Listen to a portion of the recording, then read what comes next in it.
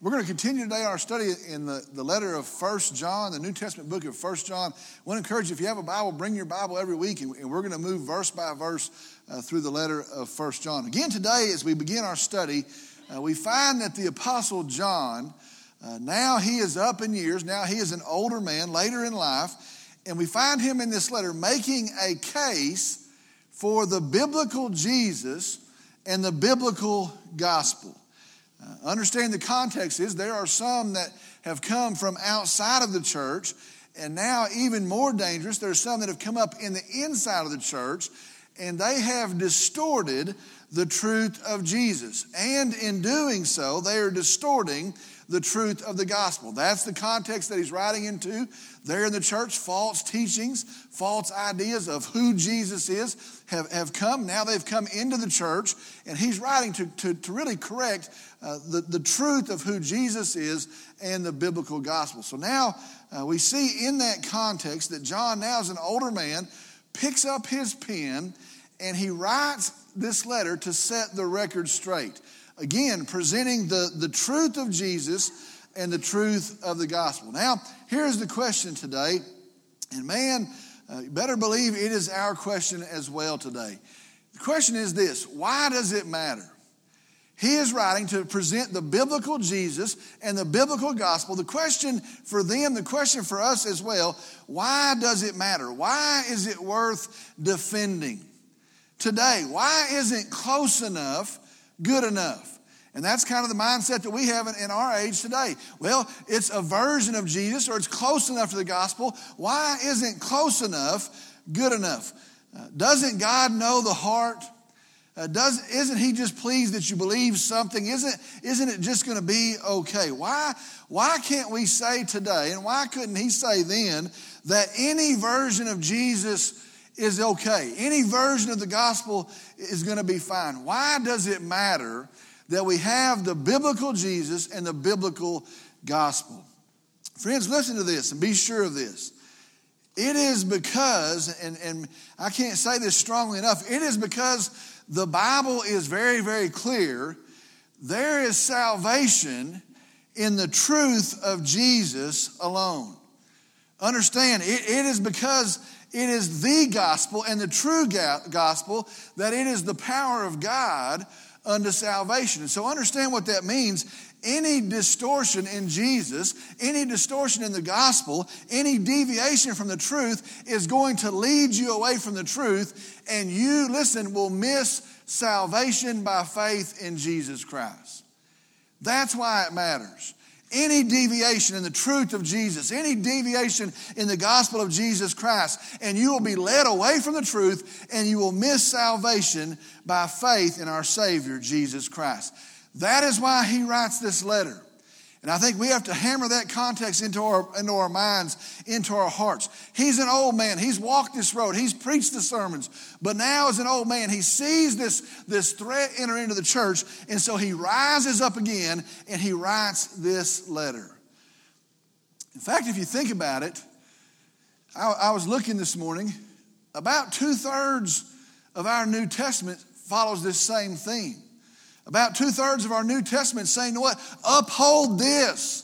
Believe this. Follow this. Go through the New Testament and Paul and James and Peter and John. They're all saying what? Uphold the gospel. Be reminded of the truth of who Jesus is. If we're led away from the truth, we're going to miss the truth, and we're going to miss salvation that we have in Jesus Christ. Well, watch this today, and it's pretty awesome, I think. Watch today as John shows us the importance of the biblical Jesus, the true Jesus, and the biblical gospel, the true gospel. And he's going to do that today in just 2 verses. Watch as he reveals the importance of the truth of Jesus and the truth of the gospel, and he does it in just 2 verses. Today we're in 1 John. We're going to be in chapter 2. We're moving to chapter 2. We're going to look at the first 2 verses. 1 John chapter 2, the first 2 verses. Listen as I read those. My little children, I'm writing these things to you so that you may not sin. And if anyone sins, we have an advocate with the Father, Jesus Christ the righteous. And he himself is the propitiation for our sins, and not for ours only, but also for those of the whole world. All right, let's look at these two verses. Again, we're going to see some great things unfold in these two verses. Let me go back and read the first verse again. My little children, I'm writing these things to you so that you may not sin. And if anyone sins, we have an advocate with the Father, Jesus Christ, the righteous. Now let's look at the verse. It starts off and it says, my little children. And it really starts to make sense when you understand the context. It literally translates little born ones. Little born ones. Now understand, as an older man, he is saying, he's addressing those who followed Christ after him. And so as an older man, of course, they would be little born ones. They would be ones that are younger than him in their faith. And so he's addressing my children, my dear children, those who followed in Christ after me. Also see this, however, it is also a term of affection.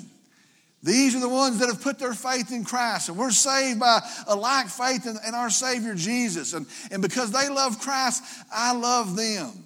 And so he has this term of affection. He says, my little children, my little children.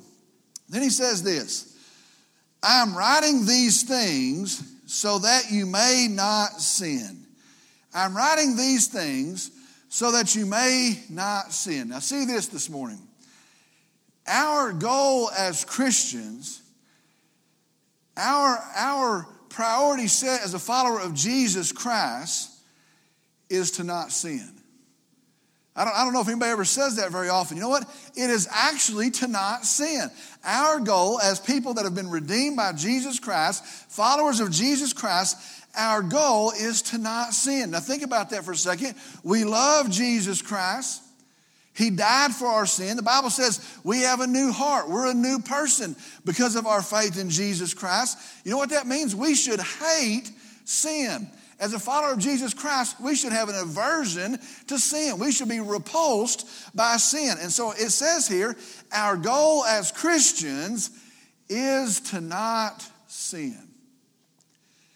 Think about our lives today. Don't we try to get as close to sin as we can, maybe, and not cross the line?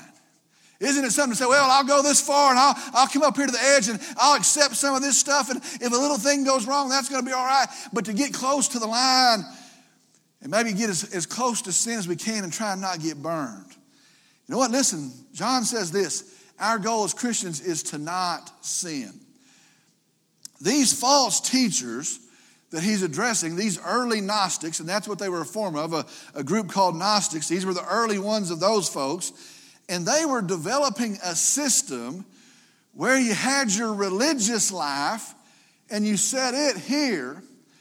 And then you had your lived out life and you set it over there. And the two sides didn't match. And that's what those Gnostic folks, that's what those false teachers were teaching. You could have your religious life over here, and you could have a deep religious life, and these things are founded over here, but you've got your lived out life, your practiced life over here, and the two sides don't have to match. The two sides didn't have to add up. And their system was you could profess one thing over here, but you could live entirely different over there. Doesn't that sound familiar? Oh, I want to be saved. I want to go to heaven by faith in Jesus Christ. He's my Lord and Savior. But then you watch the patterns of our lives. And that's the system they're building. You know what? Have your deep religious life and set it over here, but the practice of your life can be something altogether different.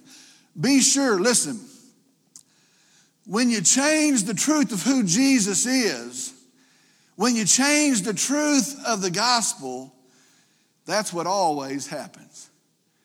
Understand that. When you say, well, it's just any version of Jesus, it's just any understanding of the gospel, when you change the truth of who Jesus is and you change the truth of the gospel, that's what always happens. You see, it is the true Jesus and it is the true gospel that brings a true change to our lives as followers of Christ. You know what? A different version of Jesus doesn't have the power to change your life. A different version of the gospel doesn't have the power to change a person that was dead in their sin and wallowing in their sin. It is the true Jesus and the true gospel that leads to a true change in the believer's life. He says, I write so that you may not sin. And then he goes on and says this, and if anyone sins, I write that you may not sin, and if anyone sins. Now here's the truth, and I think it's very interesting. It's butted right up against the other thing. Here's the truth. We sin. That's not the goal. That's not an excuse, but we sin. Man, I hate it. I hate that I sin. I hate that we still sin as followers of Jesus Christ, but the truth is we still sin. Paul says, if you go read the 7th chapter of Romans, he says he hates his sin. He hates the things that he does. He wishes he didn't do them, but he still enters into those things. We sin. Listen, that's the gospel, isn't it? We have a problem with sin. Not self-image, not self-ego. We have a problem with sin. Isn't that the gospel? He says, but if you sin, we have a problem with sin. But he continues on. He says this. We have an advocate with the Father. But if you do sin, we sin. If you sin, we have an advocate with the Father. The word advocate, listen to this. It's going to get pretty awesome the next little bit here. One that speaks on your behalf. An advocate. Somebody that speaks on your behalf. One who takes up your cause, not their cause, who takes up your cause and speaks in your defense. That's what an advocate is. Really, today, we would say that's a pretty similar picture to a defense attorney. John says here, don't sin, but if you do, you have a defense attorney. That defense attorney is pleading your case. It's not his case, he didn't sin, but that defense attorney, he comes and he takes up your case. And it tells us who it is. Jesus Christ, the righteous. Jesus Christ, the righteous. You have an advocate before the Father, Jesus Christ, the advocate. Follow with me. When we sin, there is one who takes up our cause and who goes and pleads our case, and it is Jesus Christ, the righteous. It is Jesus Christ, the righteous. But get this. Why does he call him the righteous? Man, the picture is going to start to be pretty awesome here. There's one that takes up your case, and it's the one that takes up your case, your advocate, is Jesus Christ, the righteous. Why does he call him righteous here? See this, understand this. He doesn't plead our case based upon our righteousness. We don't have any. He doesn't come and say, they didn't do it because we did it. He doesn't come and say, they don't deserve a punishment. We do deserve a punishment. He doesn't plead the case on our righteousness. He pleads the case based on his righteousness.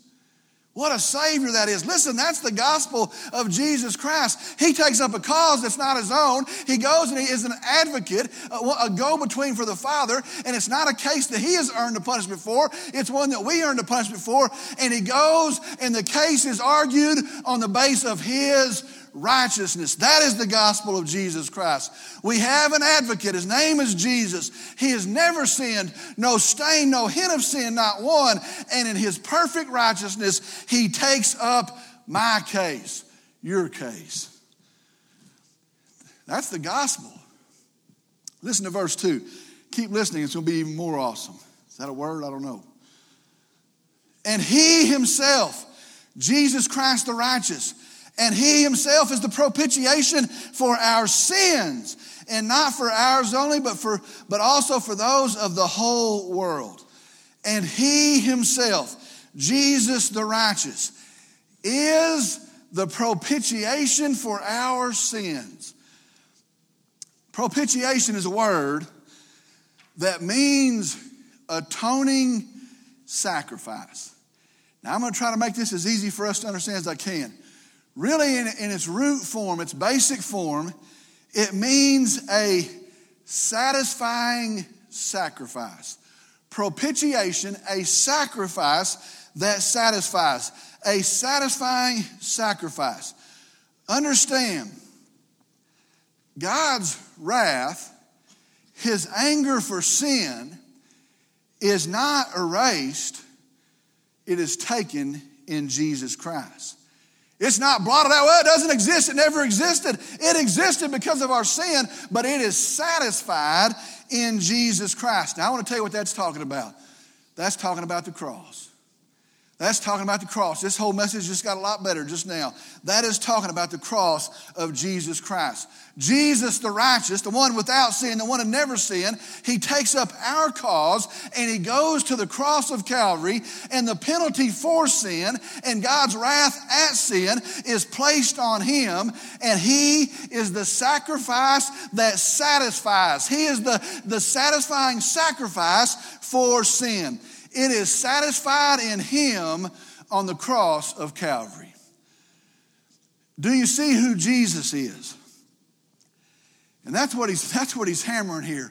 Do you see who Jesus is? Do you see what Jesus has done? You see, a defense attorney might take up your case. A defense attorney might take up your cause, and he might put in a bunch of effort, and he might put in a bunch of work, and he might try his best. But Jesus, our advocate, Isaiah chapter 9 says he's the wonderful counselor. Jesus, our defense attorney. He says, you know what? I'm here before the judge, and I can't plead away their case. They're guilty. He says, I'm here before the judge, and I can't plead down their case. They deserve it. But he stands there as the sacrifice that will satisfy God's wrath towards sin. And he says, I can't plead it away. I can't talk it away. But you put it on me. All of it. You put it on me. And I will settle it. I will settle it. He is the satisfying sacrifice for sin. Wow. And then it says this.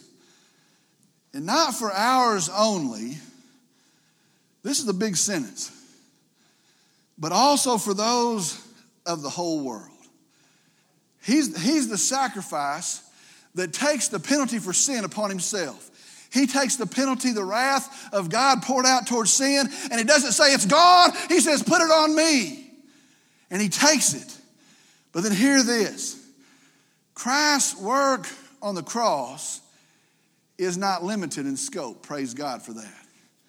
Christ's work on the cross, listen, it is enough for all people. When he goes to the cross and they nail him to the cross and his blood runs out, it extends to all people. It is enough for all people. And so let me tell you something, brother. Thankfully for you and me, it is then offered to all people. Now, what just happened here? 2 verses. What just happened here? Notice in verse 2 it says this. And he himself, that's the biblical Jesus, is the propitiation for our sins. That's the biblical gospel. In 2 verses, John says this. You know what? It matters who Jesus is. And it matters what the gospel is, because in the gospel of Jesus Christ and the truth of Jesus, the sacrifice that comes and atones for sin, we have the forgiveness of our sin. And so he lays it out in 2 verses. Here's the biblical Jesus. Here's the biblical gospel. 2 calls as we wrap this up today. 2 responses as we wrap this up today. First is this. If you've never put your faith in Jesus Christ, the cross is enough for you.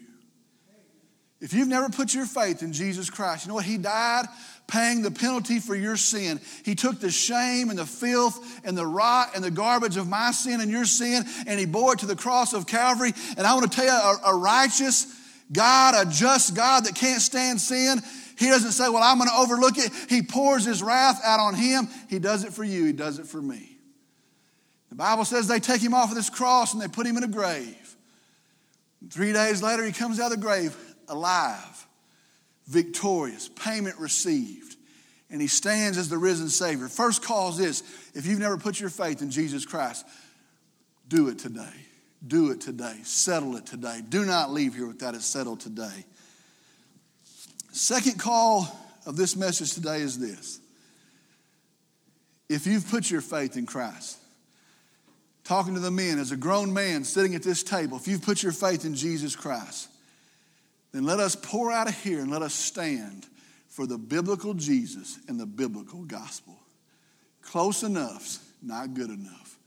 Let us stand. Let us be a generation that says, you know what, that's deemed as ignorant. Doesn't matter. I'm going to stand on the truth of Christ and the gospel.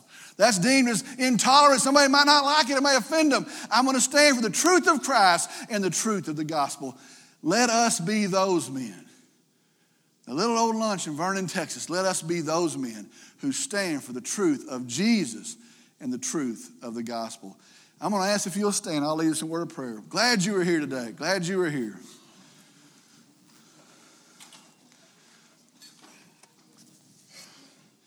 Let's pray. Dear Father, we come. We're thankful for you. We praise you. We worship you. So kind, so gracious, so merciful to us. All of us have sinned. You tell us not to sin, but if we sin, we sin. But I'm so thankful that we have an advocate. And not somebody that's going to come and plead my case. My case is an open and shut case. I'm guilty. But the one that comes in his own righteousness and goes and offers me his righteousness, that I might stand forgiven, that I might stand redeemed, that I might be repaired and restored in a relationship with a holy God. I'm thankful for my advocate, Jesus. I pray for some here that do not know him as their Lord and Savior. I pray that today, in the hearing of the gospel, that it wells up in their heart, that it connects in their mind, that today would be the day they call Jesus their Lord. I pray for us here today as men that as we go out and as the attack of the world wants to water it down, wants to wash it away, that we would be a generation right here, these men, who would stand on the biblical truth of Jesus and the biblical good news of the gospel, and it would make a difference. It would glorify you. It would point to you. I pray for the men here, bless them, encourage them, strengthen them. Some here going through tough stuff. Some here going through relationship stuff, and it's hard. Let them be led by the truth of your word. Some going through financial stuff, and it's hard. Let them be led by the truth of your word, comforted by your spirit. Some going through physical stuff here, sickness, illness. Let them be encouraged by the truth of your word, by the truth of who you are. Act as the great physician. Let it point back to you. Help us as men to bow a knee, to submit to you, to walk for your glory. We love you, we praise you, and we thank you. And I pray in Jesus' name, amen.